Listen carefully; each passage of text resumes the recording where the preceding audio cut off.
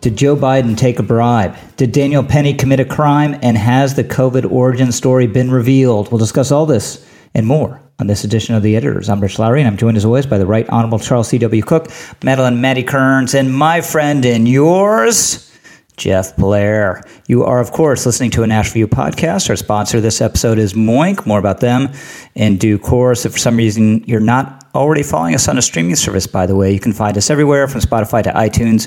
And if you like what you hear here, please consider giving us a glowing 5-star review on iTunes. If you don't like what you hear here, please forget I said anything. So, Jeff, we've had these allegations flying about a potential bribe of Joe Biden emanating from Ukraine. Chuck Grassley, who's a serious guy who deals a lot in whistleblowers and informants and this kind of realm of public affairs, has been on to this interview the FBI conducted with someone who alleged this bribe. There's obviously been a major contention with the House. Just wanted to get its hands on this form. They kind of sort of got their hands on the redacted version of this form. That contention is still going.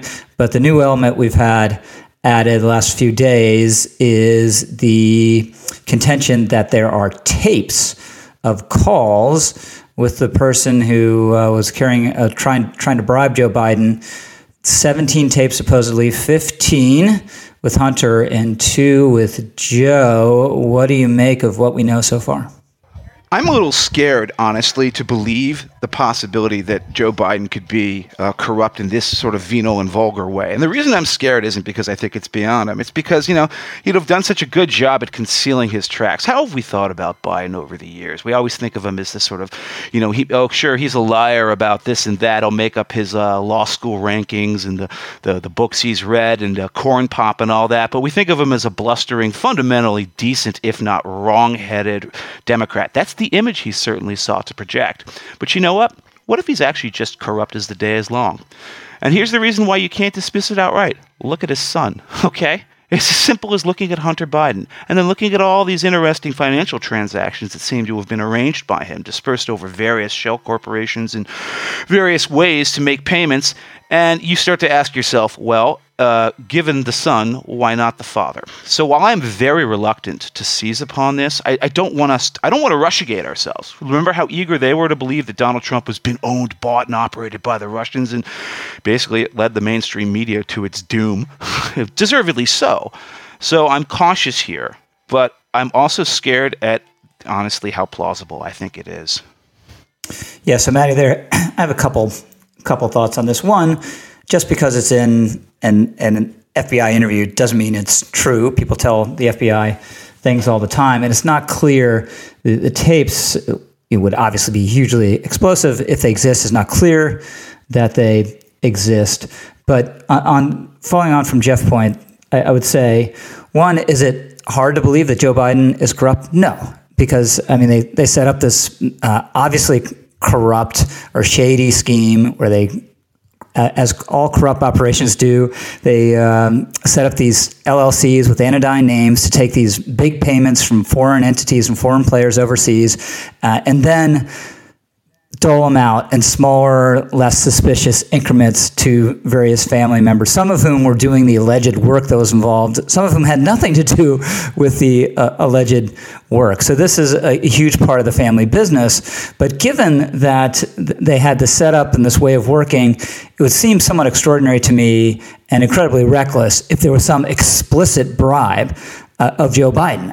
Why would you do that if you have an established way of funneling money to the family that doesn't involve the political and criminal, potentially, exposure of some explicit quid pro quo type arrangement? Yeah, it certainly raises a lot of questions. I agree with Bill McGurn had a great column making the point that similar to the Hunter Biden laptop story, you have this strange campaign to discredit the investigation to the public before it's really got going. The two questions worth asking in a case like this are, how serious is the allegation?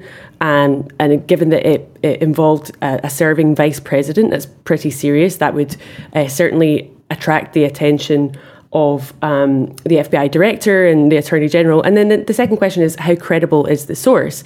Now, granted, we don't know an awful lot about the actual specifics yet because this form was redacted, but it is something that the FBI took seriously. It's something that they recorded.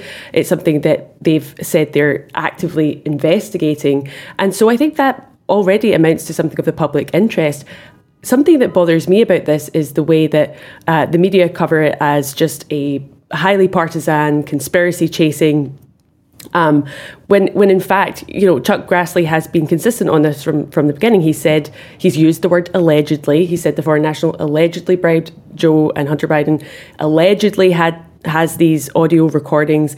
And then you have outlets like the New Republic saying, now you're saying they might not exist. It's like, no, of course they might not exist, but it's still worth investigating. Just because there's a possibility it leads nowhere, it doesn't mean you don't pursue it.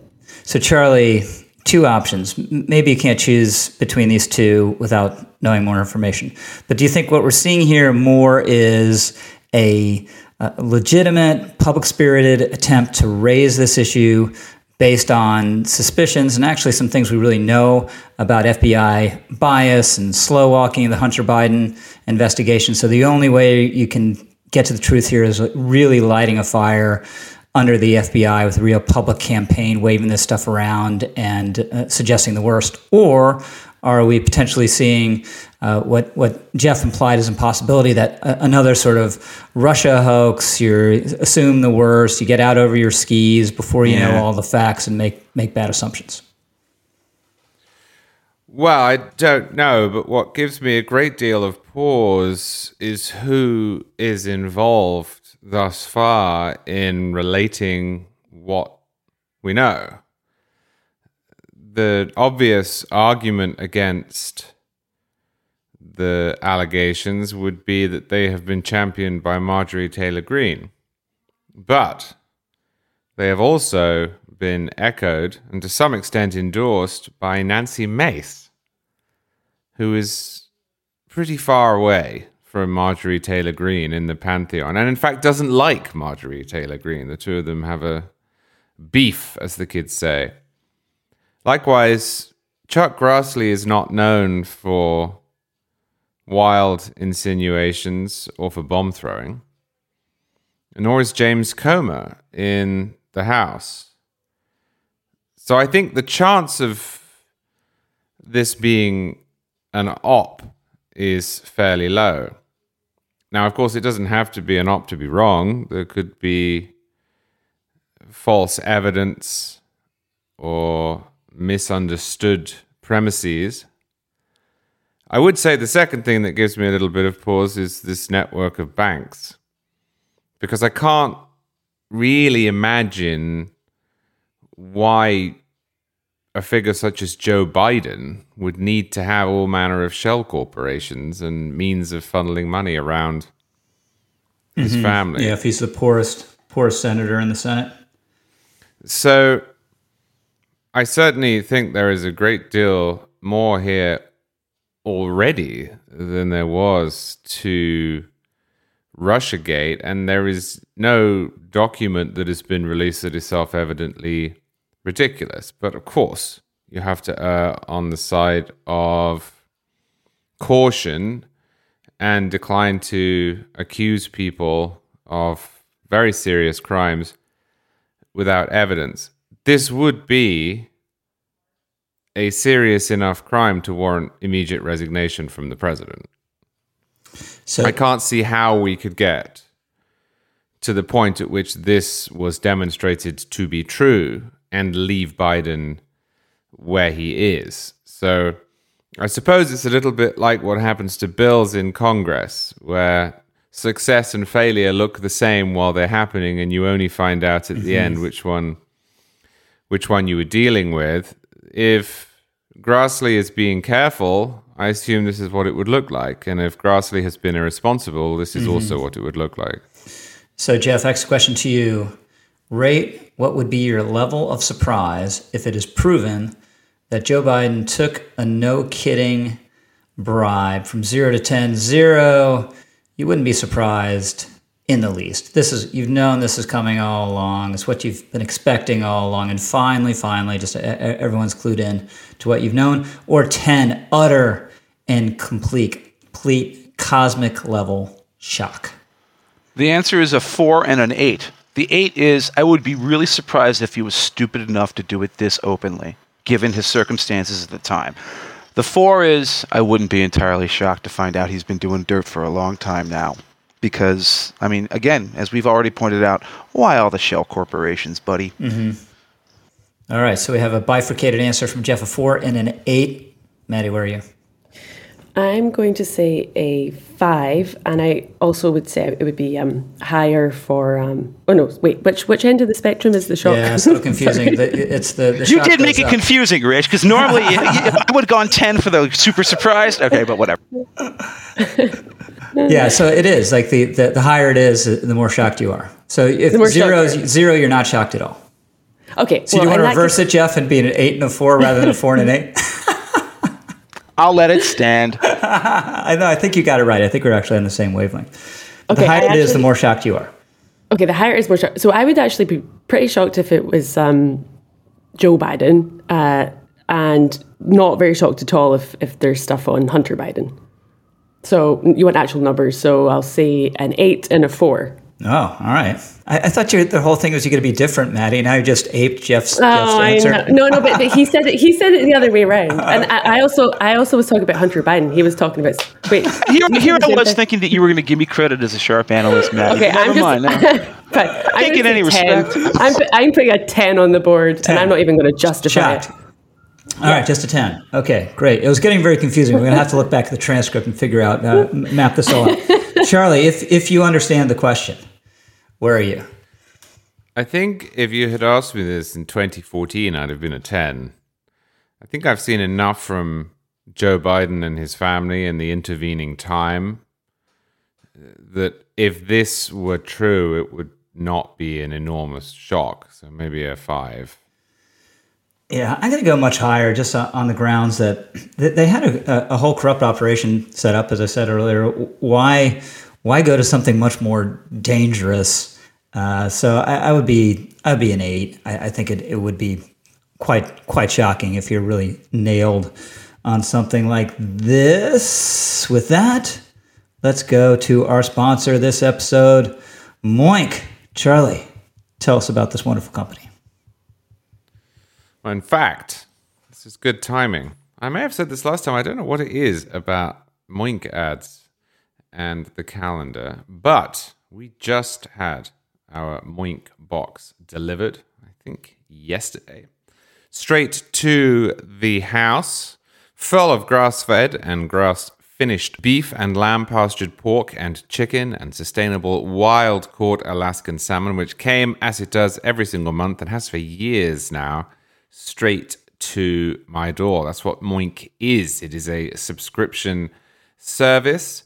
Moink farms like our grandparents did, and as a result, the Moink meat that we subscribe to, that is sent to our house every month, tastes like it should because the family farm does it better, and the difference is a difference you can taste, and you can feel good knowing that you're helping family farms stay financially independent. 2, you get to choose the meat that is delivered in every box. You could choose ribeyes and chicken breasts, pork chops, salmon fillets, and so much more. Plus, you can cancel any time. Why Moink? Well, because 60% of US pork production comes from one company. That company is owned by the Chinese. And their hogs are given something called ractopamine, which is actually banned in 160 countries, including China. Yet you find it in your grocery aisle every day, or at least you do if you don't subscribe to Moink. Now, if you want to subscribe to Moink as I do, you can keep American farming going by signing up at moinkbox.com/editors. That's MOINK box.com/editors. You do that right now. Listeners to this show, like yourself, will get free bacon in your first box. It is the best bacon you will ever taste, but you can only get that deal for a limited time. So do it today. Thanks so much, Charlie. Everyone, please check it out. We all love Moink. So, Maddie, we have news that a grand jury in New York has indicted Daniel Penny, the former Marine, who had Jordan Neely in a chokehold, resulting in his death on a New York City subway car on 2 charges, second-degree manslaughter and criminally negligent homicide. He would face 15 years or more, potentially, if he's convicted on these charges. What do you make of it? So it's not a surprise that he was indicted. Obviously, it doesn't take much to get an indictment. But I think what is really disturbing about this case is the fact that there's really no doubt about what happened now, from witness testimony and from the video footage that we have. It's worth mentioning again that it wasn't just Penny acting alone. There were other people restraining Jordan Neely, some of whom were themselves people of colour. So the idea that this has anything to do with race in that respect is just not credible on its face. So the way that it is actually about race is that Daniel Penny is being discriminated against because he is white. If he was black, I don't think this would have gone anywhere. That's evident by the fact that nobody else is being tried as an accessory to this or having a part in this. And if Jordan Neely was white, then I don't think this would be going anywhere. And it's a hugely depressing thing to see. And you're seeing it. What's so unusual about this case is you're seeing his defense attorneys recommend that he addresses the public. And normally you have your Fifth Amendment right, and you keep to yourself and you save it for the trial. You don't want to get ahead of yourself. But he's actually made a very compelling series of videos to the public, sort of making the case that he's not a racist. He was trying to protect himself and others. There was a credible threat from Jordan Neely had behaved aggressively, and he had threatened the passengers, and so this was a response to that. It's reminding me of there's Helen Andrews had a book review in The American Conservative talking about this case of Jake Gardner in Omaha, who killed himself following an indictment. He was a white guy who ended up in a scuffle with a black guy in May 2020 during the riots. He was defending his property and his elderly father, who was a cancer survivor. And then afterwards, he got the same treatment that Daniel Penny got. He was accused of being a white supremacist. He was baselessly accused. Just people lied about him, and his name was dragged through the mud. And the stress of all of this it just obviously drove him to a very dark place, and he took his own life. And it's just tragic, and it's incredibly unjust. And I seriously hope that he won't be convicted, but I'm not sure. Maybe that's your exit question, so I'll say no more. Yeah. So, Charlie, this is a horrible tragedy for everyone involved. Jordan Neely shouldn't have been out of his mind on the subway car, as we've talked about before. Daniel Penny made the choice that most people don't. This guy represents a real threat to people. I'm not going to stand here and look at my shoes. I'm going to do something about it. I think what makes me queasy about what Penny did is in the video, towards the end, there's no one else in the subway car except, a few bystanders, onlookers, and the guys helping him restrain Neely, and he's still holding him. And obviously, though, he didn't mean to kill him. When someone who's watching says, hey, look, you're going too far, you're going to kill him, he releases him, he asks him if he's okay. They try to put him in the recovery position. I believe the other people there who were helping him restrain Neely didn't think Neely was in serious jeopardy, didn't think, as one of the guys said in that video, he's not squeezing, Penny's not squeezing. And people who know much more about headlocks and chokeholds than I do say if you're squeezing and really cutting off the supply of oxygen in blood, that the person in the chokehold passes out immediately, and that wasn't true of Neely. And then you just have the fact is it's going to be very hard, you would think, to find a New York jury that hasn't been afraid on the subway, that hasn't wondered what's going to happen to them, hasn't wondered what they would do in this sort of situation, doesn't have at least one person who's going to say no. But what do you think? it was pointed out this morning that in cases such as this, the defense that prevails often has to be offered up in a court. There's another case out of New York, I believe, involving an African-American man who killed somebody on a subway car who'd attacked his girlfriend. And there was similar outrage over his arrest, and it's not always the case, apparently, that people who end up defending themselves or protecting others are ignored. It's more common that in the courtroom they are able to provide an affirmative defense, or when the details are examined, it becomes clear that they have not committed a crime. It does not, as such, bother me that Penny was arrested or interviewed, or you could argue even charged, although I don't see the case for it. What bothers me is that he has been vilified in the way that he has, and the man that he unfortunately ended up killing has been lionized in the way that he has. We have moved so far away, not only from the facts of the case, but what we know about the characters of the individuals involved, as to make the whole thing cartoonish. So this mentally disturbed man on the subway is cast in the press as a friendly Michael Jackson impersonator, as if those are the salient facts about him. Meanwhile, Daniel Penny is cast as some white supremacist vigilante, neither of which seem to be true. So I find my distaste really aimed at those people who have shifted the conversation from the details and from the law towards this cartoonized version. Now, I do understand why those people are doing it, other than that they have been infected with a terrible ideological disease.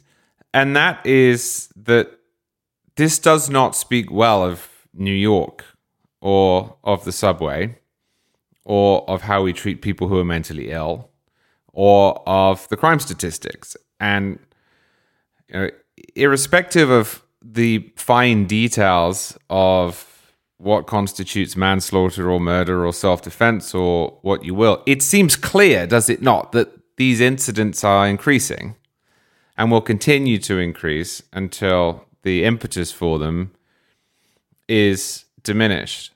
So I will take a backseat to the legal questions because I do think they're complicated, and I do think they often have to be resolved in a court of law with specific instructions to juries and explications of the fine details.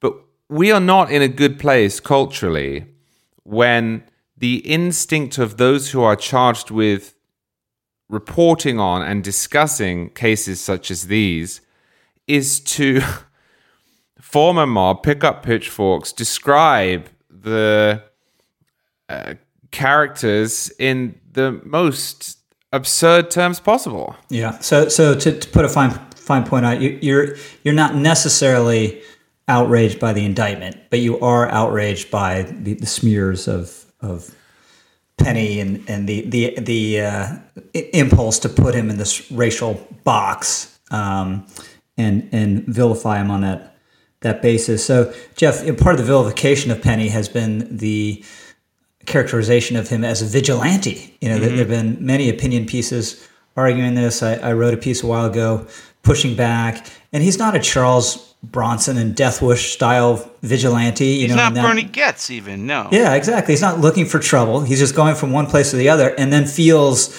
compelled as a sense of duty and protectiveness of his fellow citizens to do this. And then there's also another vein in the center-left commentary on this is, you know what, Neely didn't hurt anyone. He didn't punch anyone. So how can you presume that he would represent a threat? But anyone who's been in an urban environment, you're in an urban environment a lot. They're kind of harmless, mentally ill people you see all the time. It's horrible. It's tragic. It shouldn't happen. We'll look back on it as one of the chief disgraces of our time that we're allowing this to happen. And they're mentally ill people that you are legitimately scared of. And you can tell the difference. Anyone has that eye and has that sense. And it's very likely, we don't have video of the encounter prior to the chokehold, but Neely was acting like he did before he punched a couple people the last couple of years and potentially could have killed them. I think both of them were elderly people. One older lady, broken eye socket and the whole 9 yards. And I'm sure that lady would have appreciated if some friendly bystander had stopped him prior to him hitting her. But this is the bind that Penny has been put into. He stopped something potentially from bad from happening and has been made the villain for it. All right. Well, first of all, anybody who makes that kind of legal argument has no idea what the heck they're talking about when it comes to criminal law or the law of self-defense. I'll start by just pointing that out, Rich. So how so? Explain a little bit more. Because the standard here is you have to have the reasonable man standard of a perception of imminent harm, imminent bodily harm, serious harm, or death. Okay, and the guy we have them on the videos. You have multiple witness statements saying, "Oh, I'll kill anyone. I don't care. I'm going to go back to jail." And then you have his rap sheet where he's just been punching random old ladies, and so that will be easily gotten past in any kind of criminal proceeding, assuming that people actually go by the letter of the law. But that actually brings me back to my point, which is I'm really glad that Charlie said he was okay with the guy being charged, because I'm not. Okay?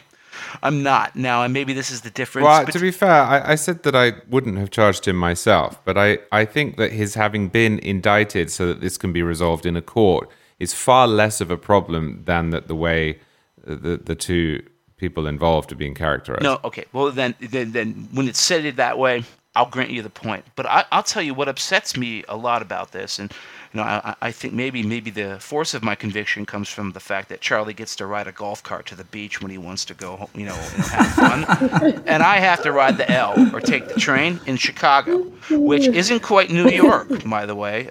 Believe it or not, we have a lot of other problems that are worse than New York's, but our train disasters aren't quite to the New York level. Don't ask me why there's a difference.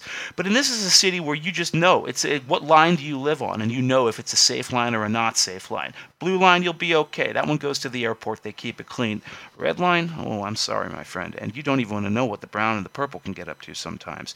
It's a mess in this city, so I have a lot of sympathy having seen people not just asleep, which I don't mind, that you take as a given every time you get off the airplane and you go home. You also see people who are running up and down and threatening people. But thankfully, I have never experienced and lived through something that Daniel Penny did myself. If I did, I'm not sure.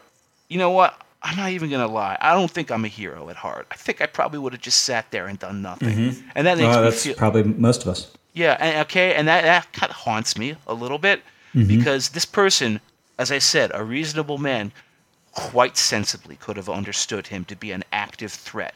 As you say, at any moment, one of these guys could go off. He could just pull a knife out of his pocket, start stabbing somebody. So let me push you a little, Jeff. And first of all, in Charlie's defense, there may be a lot of predilections and attitudes Charlie has that stem back from his context of being able to drive to the beach in his golf cart. I don't think this is one of them. I don't think this. I think he's thought this through very, very carefully. And I basically agree Charlie with this. Charlie and I are friends. That's why I made this. Yeah, I basically agree with his take. But if so you wouldn't indict him, Jeff. But what if he had held him a minute longer? How much? Well, that's where it gets into the gray area, right? Yeah, so this is the thing. I think the initial part of the counter, totally agree with you. Totally. The question is the latter part of the encounter. So here's the thing. And it's not fair, right? Because we're not in the moment. Okay, our Rich, adrenaline's not going. Yeah, go ahead. You talked this through earlier, right? You talked this through earlier, and I was thinking to myself, I was like, okay, but you have to remember, what is the actual human adrenaline in an incident like that? Okay? This is like a moment where you have to engage. Holy crap, I'm holding a guy down who's trying to threaten people. This is not a joke. It's not something you watch on video a day later and can observe with detachment. This is a life or death exchange. Literally, unfortunately, it was a life and death exchange. So that guy, assuming he acted with force or with reasonable justification, which I would argue he did. And yes, I actually, you find you want to put this in court. I see why it has to be hashed out, but I'm not going to hold against him the fact that he was there almost like in a haze, like oh, I'm holding on. Right. Just, he wasn't, as I said, he was not choking the guy out like like full force. Listen, I had an older brother who did that to me once when I was a kid. It doesn't take long to put you under if you're. Oh yeah, I saw several weeks ago, there was a terrible video. I hate sports fan violence at arenas and stadiums. It's just horrible. It's horrible. But there was I think it was in the Devils Rangers series. The Devils plays the Rangers. I forget. But it was a hockey game.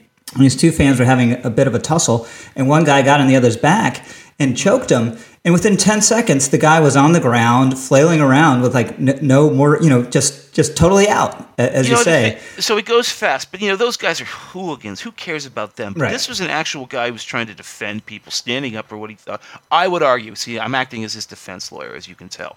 So that's my, you can criticize me for that. The other thing is, and I'll just one last thing. I'll say this. I have to admit. It's coming from a man named Alvin Bragg. And this is a guy who's already announced to the world that he is a purely political prosecutor. So if there's any shot he can take that he thinks will make him look good in the eyes of the people whose opinions he's seeking approval from, then he'll take it. And it is, there's I can't believe I'm going to have to say on this show a word in favor of Donald Trump, but that's his weakest indictment of many. Okay? So I look at Bragg doing that. I look at Bragg doing this, and I think, well, this is a guy who has an agenda, and why is it landing on Daniel Penny, who is acting in reaction to something that is becoming an increasingly unavoidable plague on every big city in the country? Yeah, and further to the point, Jeff, on it's easy to judge it when you're not in the moment and you're not feeling that adrenaline and you're not in that struggle. I asked this former cop friend of mine, well, why didn't Penny just let him go a little earlier? You don't let him go, he said, because the chances are he'll turn around and stab you. He'll pop right back up, and you're back into what you consider a life and death struggle. That's why you don't let go. So I take that point entirely. And Maddie, you gave me the exit question. I'll go to you first. I imagine you've had a lot of time now to mull it and think about it. You're not going to be influenced one way or the other by what anyone else says because you're going first. Will Daniel Penny be convicted of these charges? Yes or no?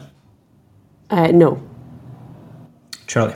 Charlie, first of all, anything you wanted to say in self-defense? Again, no pun intended, against Jeff? Well, I would just reiterate that although I wouldn't have issued this indictment, I think that the very fact that this conversation has come down to, well, what if he had held on for another minute, and to, well, what's it like being in that situation in the moment rather than at a remove, is why the worst thing here is not that Daniel Penny will be tried by a jury of his peers. The worst thing is that he's being characterized as a monster when this is really a very difficult case. I mean, what you've described there is one of the arguments in favor of stand your ground. Stand your ground exists because they're developed in the courtrooms of America a really unreasonable expectation that people who had been threatened would behave in the moment as they might behave when analyzing something that had happened 100 years ago. And you got all of these prosecutors talking to the jury as if people who are in extremis are the most cool and rational people in the world. And state legislatures said, no, that's not fair. We want to have an affirmative defense that can be advanced in a courtroom that interdicts that accusation. So, I don't think the case against him is strong enough to have brought the case, but I also think that it is close enough that it's not a disgrace. I don't think he will be convicted because I don't think the case against him is strong enough. I think a jury will see that he was in an extremely difficult situation and that he was trying to behave as a good Samaritan, and that this ended tragically. Jeff? I think he'll be convicted. Really?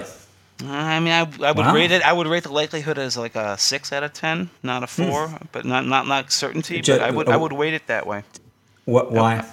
Because I don't know. I just think you can get a good jury if you're smart at manipulating voir dire in the city in Manhattan. I mean, yeah. I mean, it's you have to think about the kinds of people you can say. That, as I said, it could go either way. There are people who could say, I know what it's like to ride the subway, and then you could get a bunch of silk stocking people who are like, well, it wouldn't even matter to me. I can get in my personal car, and they'll all put you down. And so, Jeff, can I just ask you something? I know we have to move on, but the picture you just painted, especially with the focus on voir dire, is one in which jury selection is dispositive, that jurors don't take their roles seriously, that jurors don't sit and listen to the painstaking dissection of the facts. and I remember O.J. Simpson. I lived through that. You were maybe that's why I still remember it. Right, but we also had a case last year that got a great deal of national attention out of Wisconsin with Kyle Rittenhouse, in which the jurors and the judge whom I praised seemed to present a masterclass in how to be a sober and judicious citizen. Kenosha isn't Manhattan. I mean, See, Jeff, this is why it's a mistake to try and stand out on the exit questions. I'm just saying, Kenosha Just isn't duck the and same- cover. Look at your shoes, Jeff. I'm telling you. Listen, I Nothing to hope see so. here. I just don't. I think it's more possible he gets convicted than others seem to. Yeah, no, I think it's a great and fascinating answer. I'm going to go with Charlie and Maddie, though, and let me pause before we move on. We're going to discuss COVID origins next. Do a little plug for Enter Plus. If you enjoyed and found it informative and enriching, the discussion you just heard, which I think was very thoughtful and thought-provoking, this is what we do all the time.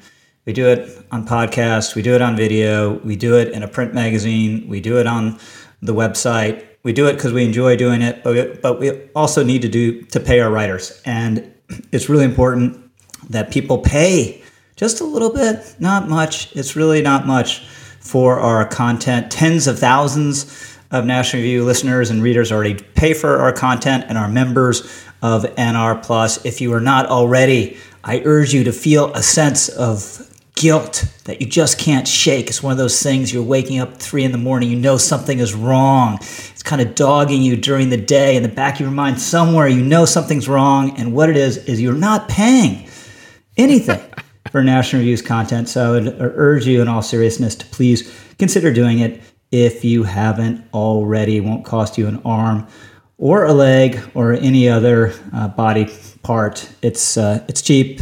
It's the right thing to do. It supports our valuable work. So, Charlie, we have. I've been skeptical that we would ever get to the bottom of the origins of COVID because it's a totalitarian state bent on covering it up, and a lot of time has passed. But we had this new report on some of the first COVID patients in China being employees, researchers at the Wuhan Institute of Virology. What do you make of it? Well, I make two things of it. The first thing I make of it is that this seemed to me to be the most likely explanation right from the beginning.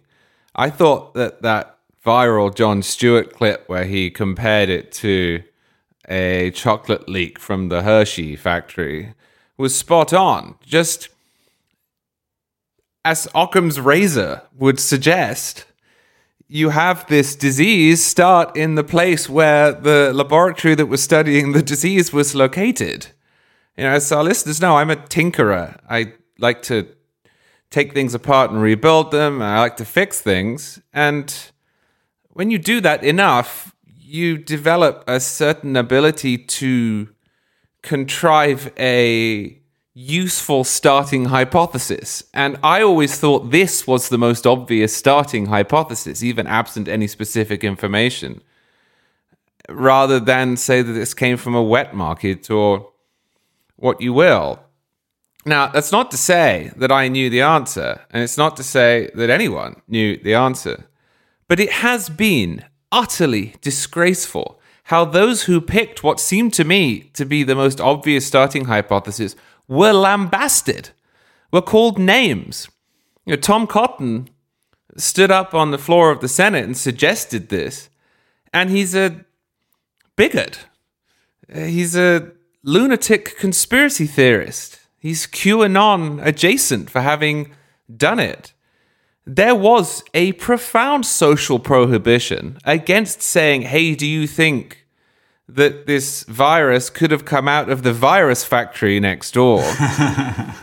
That never made any sense to me, unless it was the product either of self-serving figures using their power and influence to tamp it down. I'm thinking of Anthony Fauci and Francis Collins, who clearly feel guilty for the amount of money that they have directed towards this Wuhan lab, or a racially conscious, progressive view of the world that just cannot hear any criticisms that, in their estimation, might lead to the disparagement of people in other countries. I mean, this became really silly, didn't it? The notion that if Jim Geraghty, and he was absolutely fantastic on this, that if Jim Geraghty writes a Morning Jolt in which he suggests that the Wuhan Institute of Virology might have something to do with the virus in Wuhan, that he was churning the waters of international xenophobia, but that if you suggested that this came out of the sort of wet markets that Westerners find disgusting, then that was fine. I mean, it never made any sense. The most obvious explanation was rejected out of hand. And now what we will see is the burying of this evidence, probably under the guise that we knew this all along and it's old news. So, Maddie, just following on from that, it's bizarre, one, how much lack of interest there is in where this virus came from. That totally disrupted the almost the entire world, led to millions of deaths directly from the virus, and then all sorts of despair and deaths from the response to the virus. And just during the pandemic, and even here afterwards, there's been more vitriol directed at people who are against, say, masking, kids in schools, or had skepticism about the vaccine, than there is been directed at the regime that at least has made it very difficult to determine what the origins were, or tried to, and actually its recklessness and dishonesty probably made this much, much worse. Where's the, as Bob Dole used to say, where's the outrage?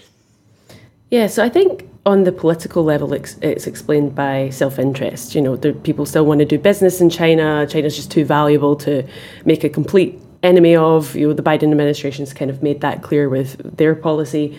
But I think on the wider population level, it's more psychological. Things are just harder to accept when they're caused by human beings. They're just harder to process, things that make us suffer. So, if your house is damaged by a flood, you're like, okay, well, this sucks, my house is damaged. But if it's damaged by a careless house guest who left a candle on and then went out, it's just like it takes the level of rage and outrage to like another level, basically. But that's a great. I think that's a great point. But isn't there also a tendency to want to blame someone, right, when something happens, right? Like, wouldn't the natural instinct be, damn, the Chinese did this to us, rather than but that's what they were trying to avoid. What's that? But that's what the people who tried to tamp this down were trying to avoid. I mean, I think you're absolutely right. I think that has happened. I think if the one of the things that's maybe you could argue a positive development to come out of the pandemic is a healthy skepticism of the Chinese authorities, or just your average man on the street now has a healthy skepticism and resentment about what went on. I think at the political level, it's too complicated. Also, the fact that the Americans knew what was going on and maybe there was some money behind certain aspects of this, that makes it, that incentivizes them to cover it up more. But I think there's also an element of just total exhaustion. If you think about like how affected we all were, every single human being on the planet was in some way affected by this. It was the level of disruption, maybe even like lost loved ones, and the idea of sort of rehashing that. I think people are just exhausted. It's like by opening a coffin again and looking at a body. Do you want to do it? I don't want to. I mean, there's a lot of people who make that choice, and I do understand why. So, Jeff, where are you on this latest reporting? I mean, here's the thing. I could critique the media coverage on COVID, but, you guys have all done it well enough already. And then Jim Garrity and Noah Rothman both wrote great pieces about it. Jim, just the other day, for the Joel... Charlie referenced it, wrote that piece where he talked about, here are the new facts that have come to light. And then Noah made a point that Maddie also touched on, is that, why is this not a big political issue? Well, there's one reason, which is that nobody wants to talk about it anymore because there's just been so much privation and loss. And boy, I suffered it myself with my family. But also because nobody benefits in either party. There's no political point to make or win on this, the Democrats or the Republicans. It doesn't have quite the direct partisan appeal, sadly, that it should, and the media certainly has no interest in revealing their own failings, and they're not going to pick up the torch. But since you guys all did that, I just want to point out one other thing, which is that the Chinese Communist Party is actually horribly evil. We don't really actually appreciate enough just how awful it was what they did. They knew very early on that they'd goofed, that they'd let, for all they knew, it would be like Stephen King's The Stand, like Captain Trips getting out of the lab. They didn't know, but they were going to lie their asses off, frankly, if they had to. And so the second they find out, the regime finds out that their scientists, 3 of the scientists who were doing gain-of-function research in the Wuhan lab came down with what we are pretty darn sure is COVID, then they forced 2 of those guys to actually then publish a quickie cover-your-butt paper saying, well, we've heard there's bat flu going around, so don't eat wild food, folks. In other words, they were getting on the record as early as possible with the official lie. They were already backing and filling and trying to conceal this. This is the essence of the Chinese Communist Party's relationship to what we consider truth or honesty. And I guess I'll emphasize enough, that's why you don't really... There's not a lot of benefit to collaborating scientifically with these people, especially with government funds. I think we focus, and I have too, I've written about it myself, we focus on how disgraceful the American media reacted to this for all the domestic political reasons. But there's one important thing not to lose sight of, which is that Xi Jinping and the Chinese Communist Party are really awful people. Yeah. So, Charlie, I've asked this for years now. This next question, ask it again. Percentage, put a percentage on how confident you are that the virus came from a lab. 0, you despite everything, you don't think it came from a lab. 100%, you are now absolutely certain. Surprise us, say 0. Are you confused by the scale, Jeff? Do I need to No, this time I get it. This time I understand. I'm at 80%. I think last time you asked, I was at 70%. This new evidence pushed me up to 80%. Maddie Kearns. I'm at 95. Oof. Yeah. Jeff. 95.75. It's like the Price is Right. I'm bidding you up just a tick higher.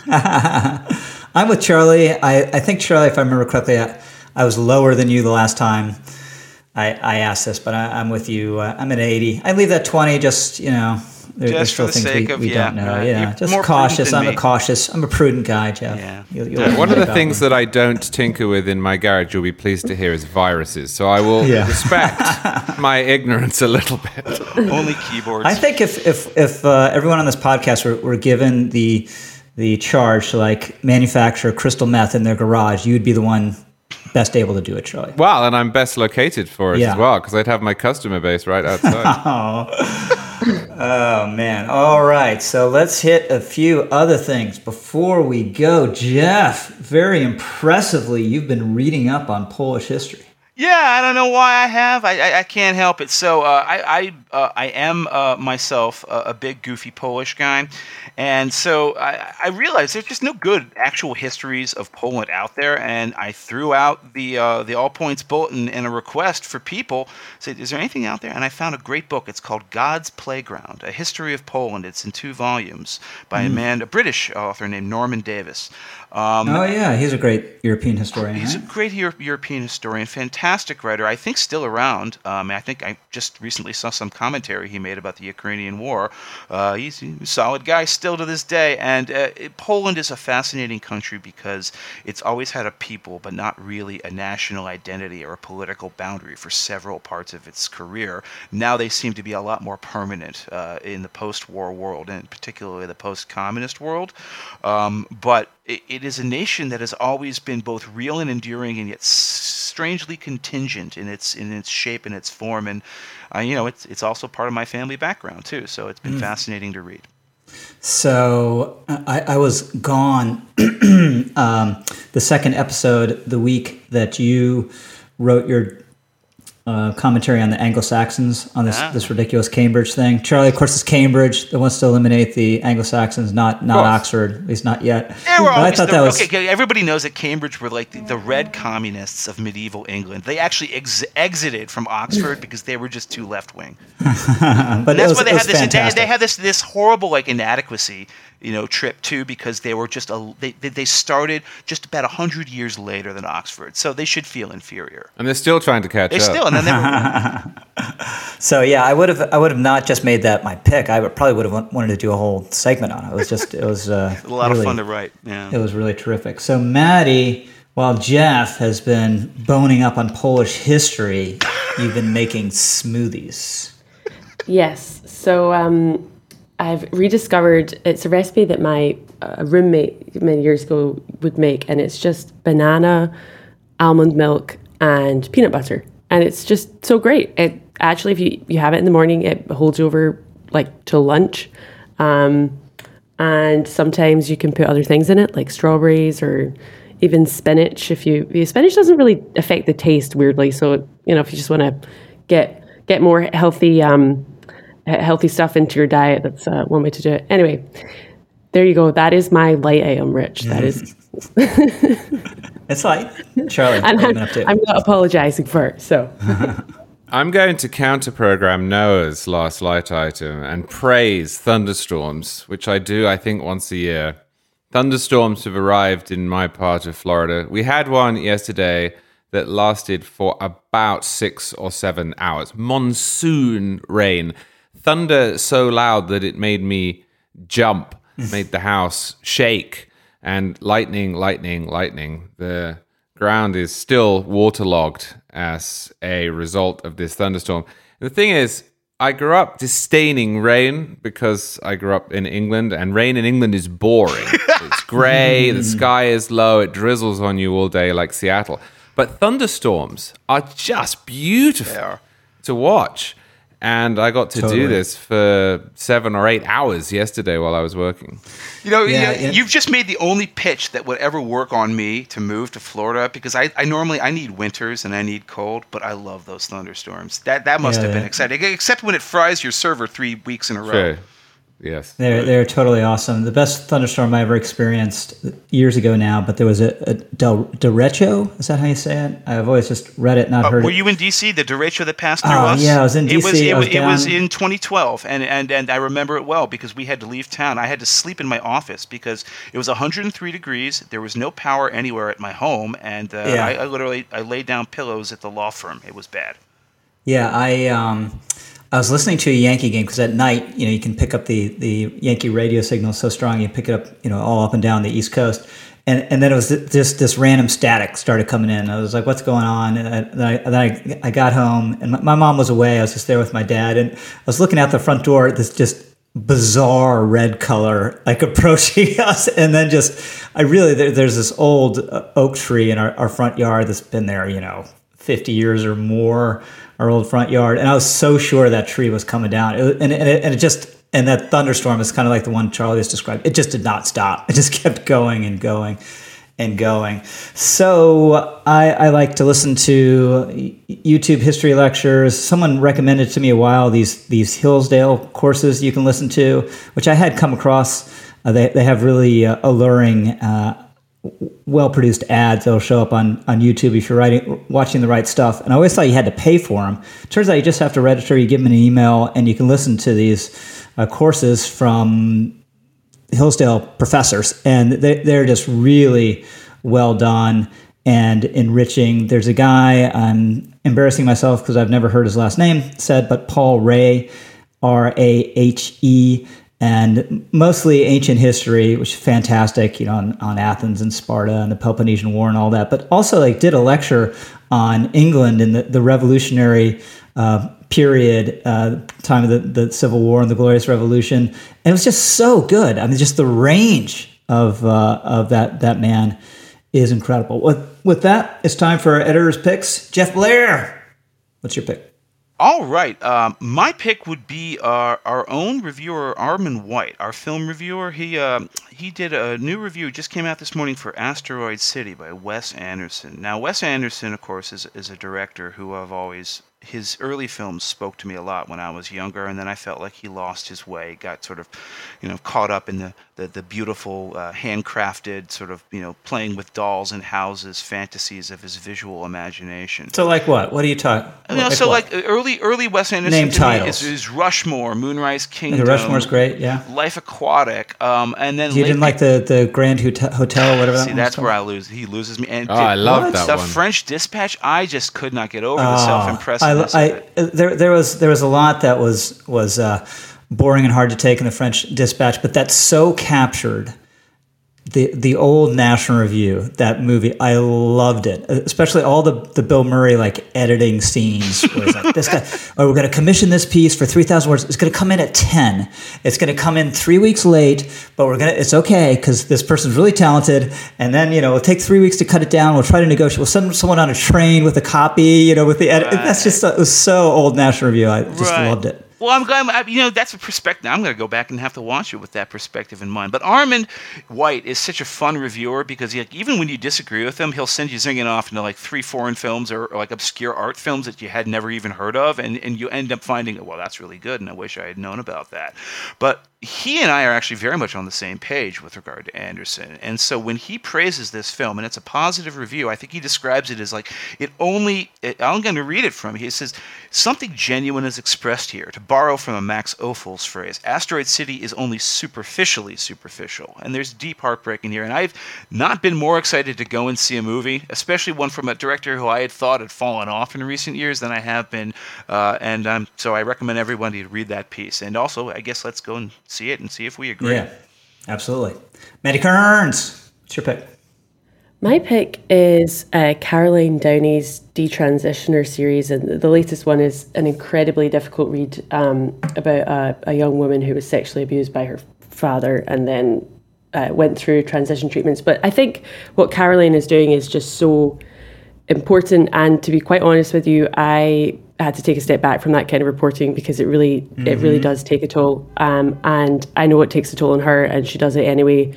And I just think she deserves a ton of credit for it. And it's important that these stories are shared. So well done, Caroline. Yeah, that was going to be my pick. I'll just add to your last point. Our managing editor asked Caroline after she filed that, "Are you okay?" and yeah. I know this piece is fantastic because everyone's told me it's fantastic. I made myself. I refuse to read it. I won't read it. I can't. I did, and I made myself read it. And I feel like I'm not going to tell you what to do, Rich, but I feel like I owed it to myself to read it. Mm-hmm. You don't look away. Don't look away from what was done to these people. That bothers me. Yeah, but totally with you, Maddie. She's doing really important work on that topic. Charlie Cook, what's your pick? Before I do my pick, I just want to add to Jeff's praise of Armond White, who I think is the only writer in the world who could have written this sentence from a few weeks ago. It's about Taylor Swift. Her self-pleased chuckling, I thought that it would kill me, but it didn't, lacks Billie Holiday's noble masochism. Yes! Just imagine listening to Taylor Swift and saying, it lacks Billie Holiday's noble masochism. Only Armond would make that connection. He's a one-off. He's also correct about it. That's the funny thing. He's very often correct. That's a good association in my mind. He makes connections that I wouldn't be able to in a million years. As does Dominic Pino, who wrote the editor's pick. Charlie. This is why Charlie is a incredibly successful podcaster in his own right. Also a knuckleball pitcher. So Dominic is brilliant, as we've established before. He is also relentless, and he sees the wisdom of Milton Friedman and Hayek and Frederic Bastiat everywhere, and he just has this corner post from last night, which starts, 2 recent economics articles provide great examples of what is seen and what is not seen, which is the title of a book by Frederic Bastiat. And it's just a great National Review style reminder that observations that were made 200 years ago are just as valuable, if not more valuable, than those today, and we have no excuse for forgetting them. So my pick is by Scott Howard, a National Review intern. I urge you to read this piece if for no other reason, just to demonstrate to yourself the incredible wisdom even of National Review interns, but it's about this very important program that the University of Florida has launched to revitalize the teaching of Western civilization. So that's it for us. You've been listening to a National Review podcast. Any rebroadcast, retransmission, or account of this game without the express written permission of National Review Magazine is strictly prohibited. This podcast has been produced by the incomparable Sarah Shitty, who makes us sound better than we deserve. Thank you, Charlie. Thank you, Maddie. Thank you, Jeff. Thanks to Moink. And thanks especially to all of you for listening. We're the editors. See you next time.